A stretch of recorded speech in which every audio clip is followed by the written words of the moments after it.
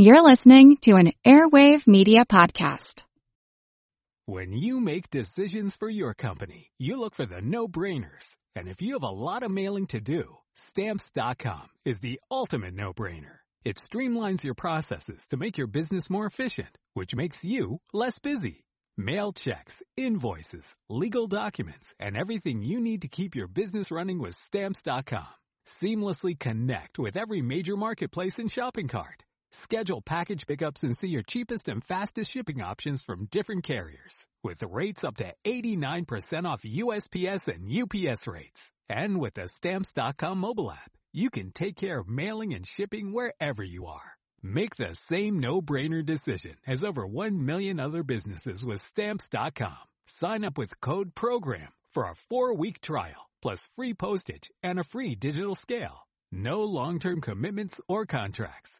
That's Stamps.com. Code PROGRAM. My history can beat up your politics. I know nothing.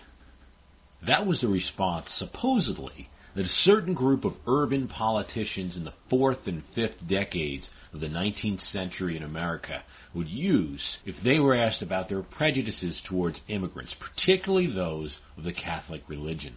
The dominant party in New York and most urban areas of America at the time, the Democratic Party, had become dominant with the help of Irish Catholics, the nation's largest immigrant group to date. And so a new, quiet splinter group, first called American Republicans, but popularly known as Know-Nothings, formed. The moniker was not really embraced by members of the groups, and it's somewhat unflattering. It was actually created by its critics, frustrated that the group focused on the red meat issues of nativism, played on fears of Catholic immigrants, but refused to answer the critical question of the time, that of slavery. Contrary to what's commonly thought, there was no, quote, know-nothing party. In fact, for most of its life, it was not a party at all. It was a loose arrangement of politicians in the other main parties at the time, some Democrat, some Whig. It would call the American Party, the American Republican Party, and the Native American Party in different states. They wanted the reversal of all immigration and naturalization laws, and to have a federal law banning immigrants from holding public office and making a continued residence of 21 years in America the requirement of citizenship. The movement originated in New York in 1843, became a national party in 1845. In the spring of 1854, they carried Boston, Salem, and other New England cities. They swept the state of Massachusetts in the fall 1854 elections, their biggest victory. The Whig candidate in Philadelphia, editor Robert Conrad, soon revealed himself as a know-nothing, and he promised to crack down on crime, close saloons on Sundays, and to appoint only native-born Americans to office. He won in a landslide. Know-Nothings also elected the mayor of San Francisco, and in spring 1855, Levi Boone was elected mayor of Chicago for the Know-Nothings, and he banned non-natives from city jobs. Know-Nothingism was strong in urban Baltimore, where fire squads rivaled for control of the city's fire operations. The Know-Nothings would use fire gangs to watch ballots at the polls. These were the days of open voting, and if someone brought up a ballot opposed to the Know-Nothing candidates, the thugs would refuse to let them in, threaten them, or in worst cases beat them. With these gangs controlling the polls, very few Germans in Baltimore or the surrounding towns voted from 1854 to 1858. After the local and state elections of 1854, the Know-Nothings took 12 seats in the Maryland House of Delegates and several mayoral races, including Baltimore. By all objective measures, this was an extremely successful and growing party in America, had great appeal. But the roots of its downfall would begin in its most dastardly incident, its most public grab for power. On the night of Monday, March 6, 1854, between the hours of 1 and 2 a.m., the night watchman for the then unconstructed Washington Monument was standing guard.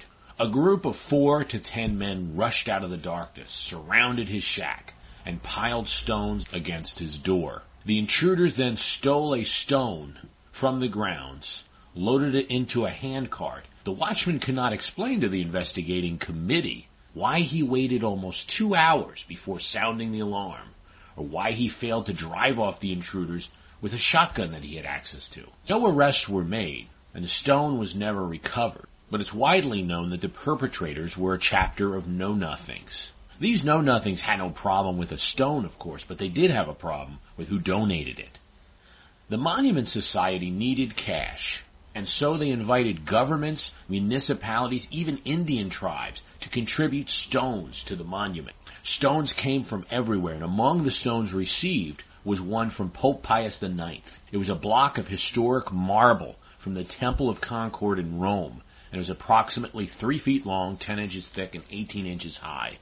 The gift infuriated the American Party. Know-Nothings vowed that the Pope's stone, as it came to be known, would never be part of the Washington Monument. Not only did the Know-Nothings steal the stone, but they also took over the Monument Society.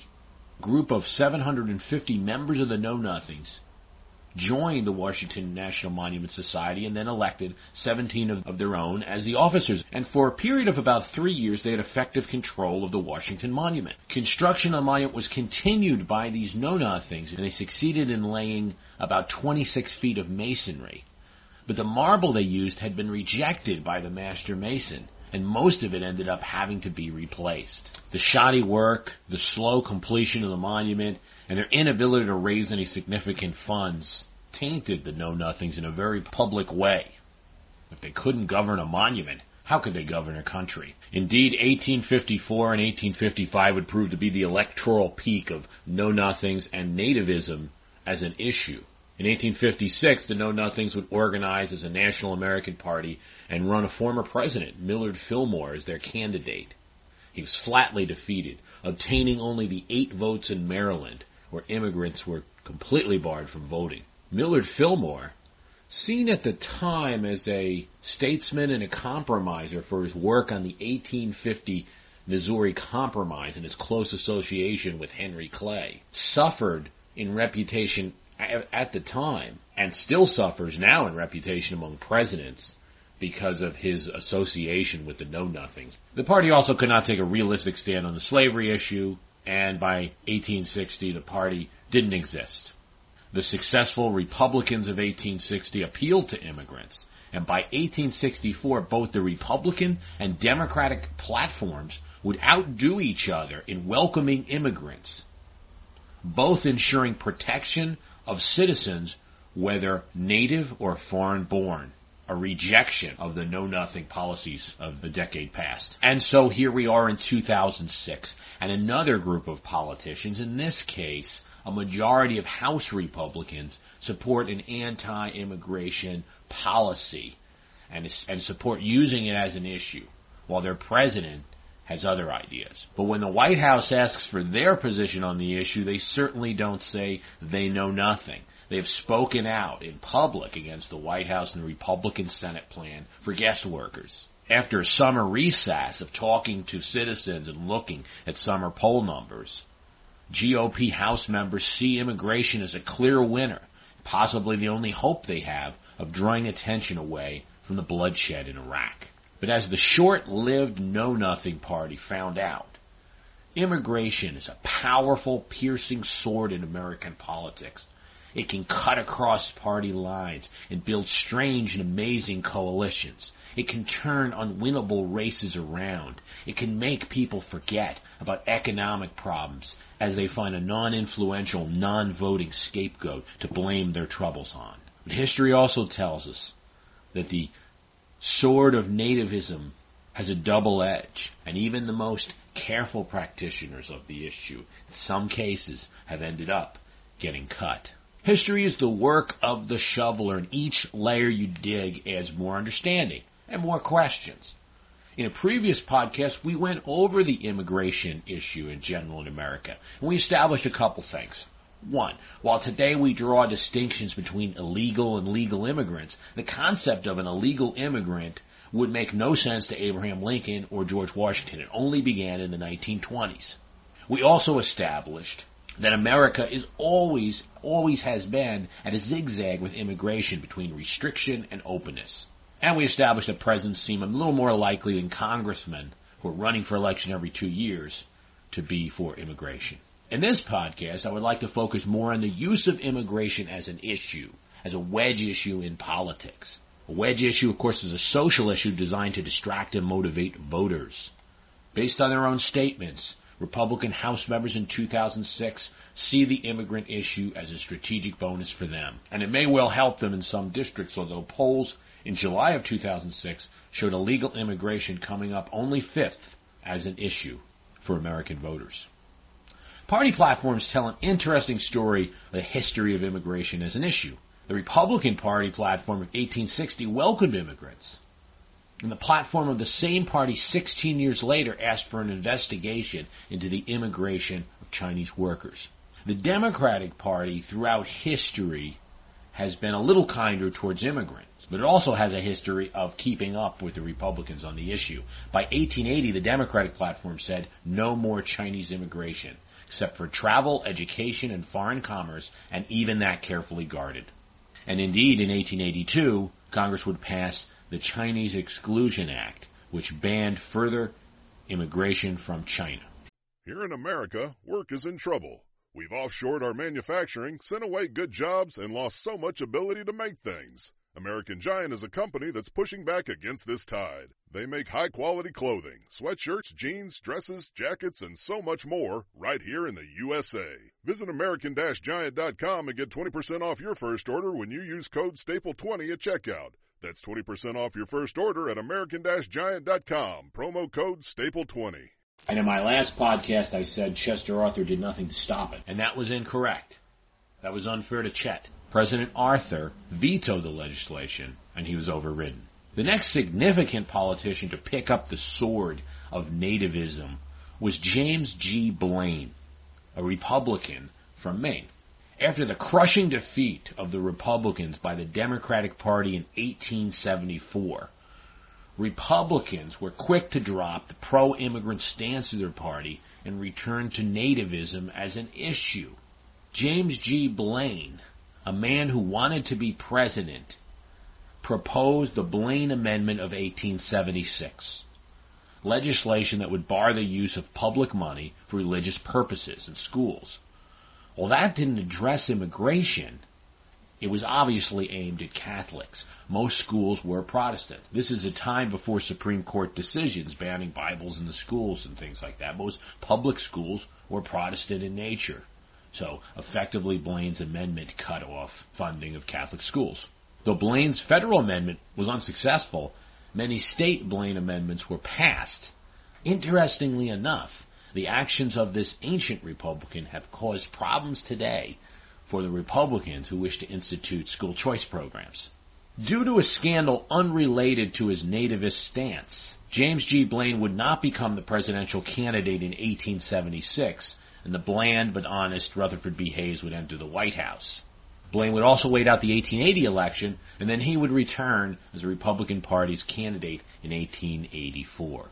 The race in 1884 between James G. Blaine and Grover Cleveland was tight. Really involved the state of New York. Who won New York would win that election.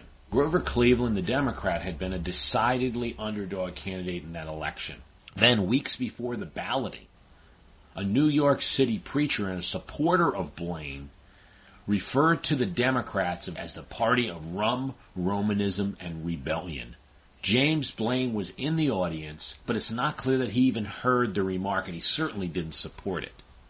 The Democrats pounced on the remark. Catholics were upset and attributed the remarks to Blaine.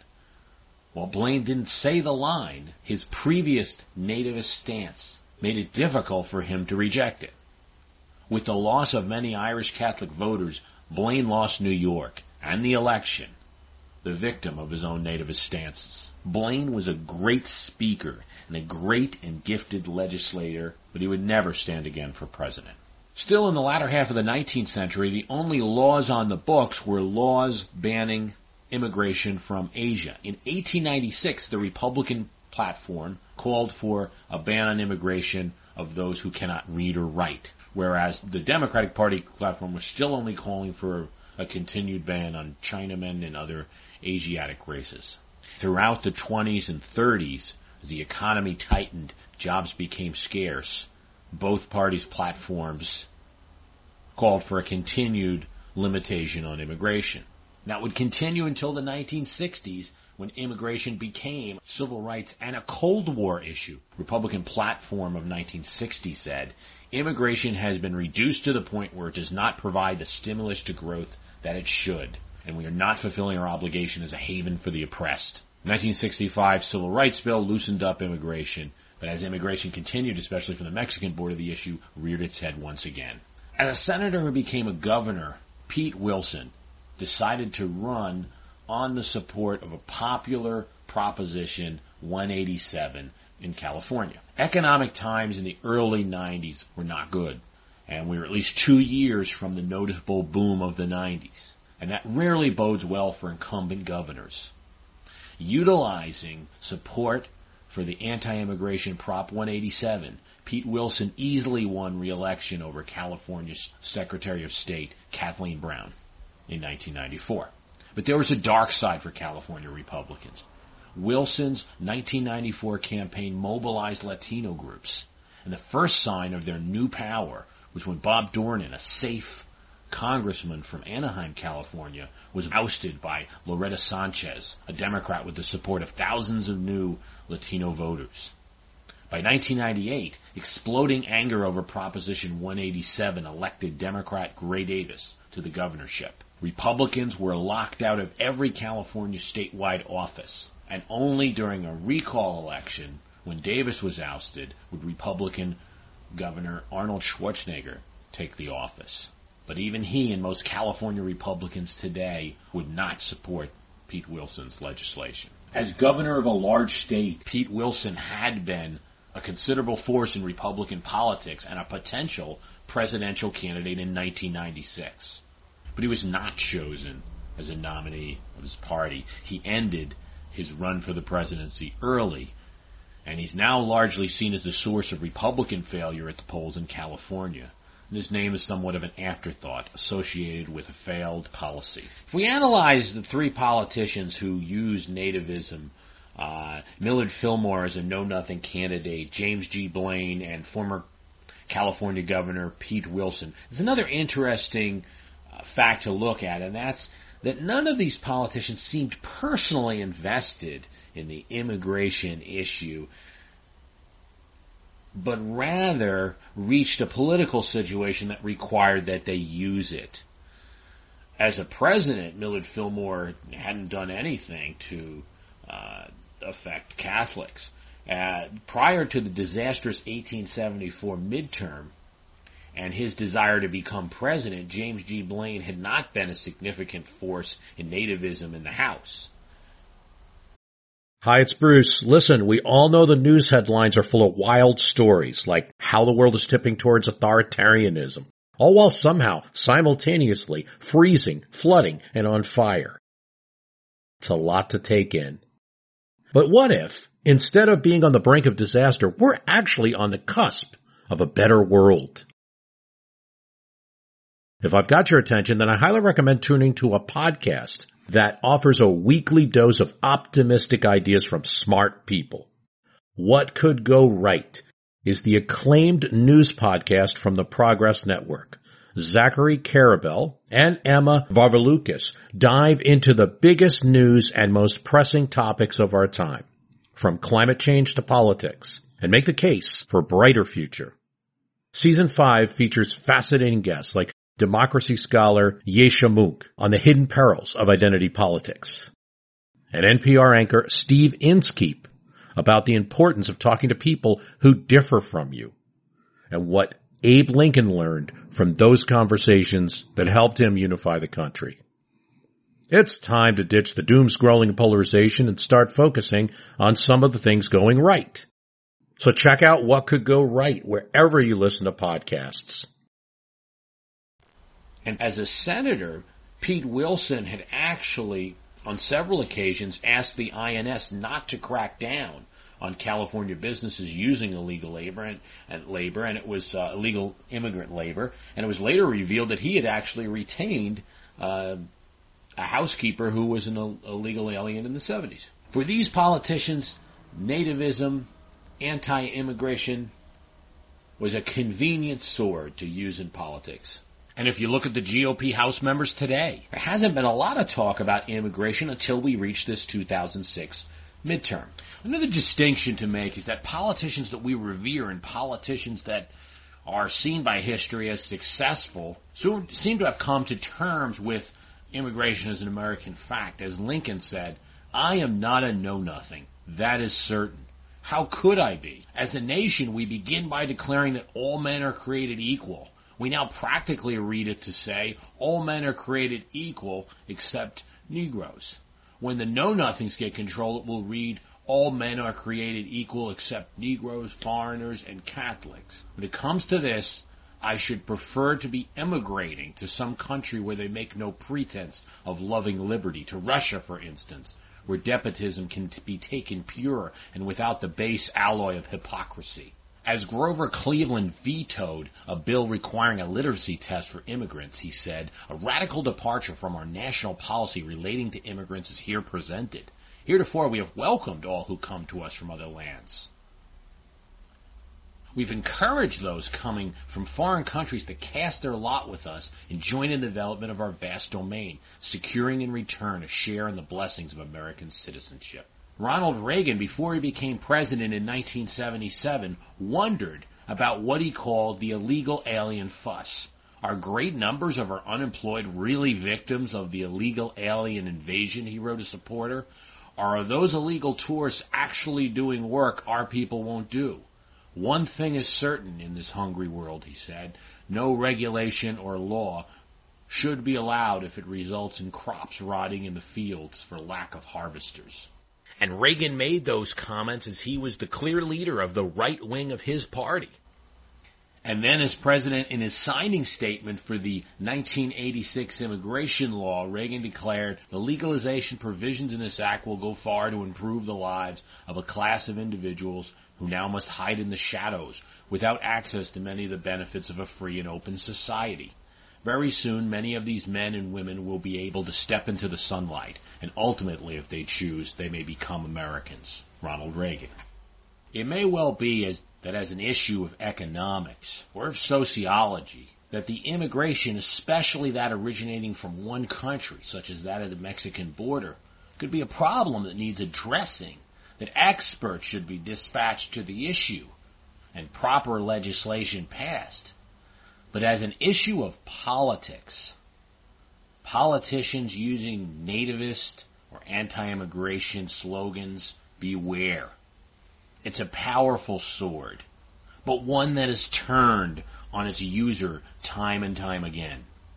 While forgotten men such as Millard Fillmore, James Blaine, and Pete Wilson use the issue to great personal effect, great American politicians knew to avoid it, and instead focus on the mechanics of the issue and solutions.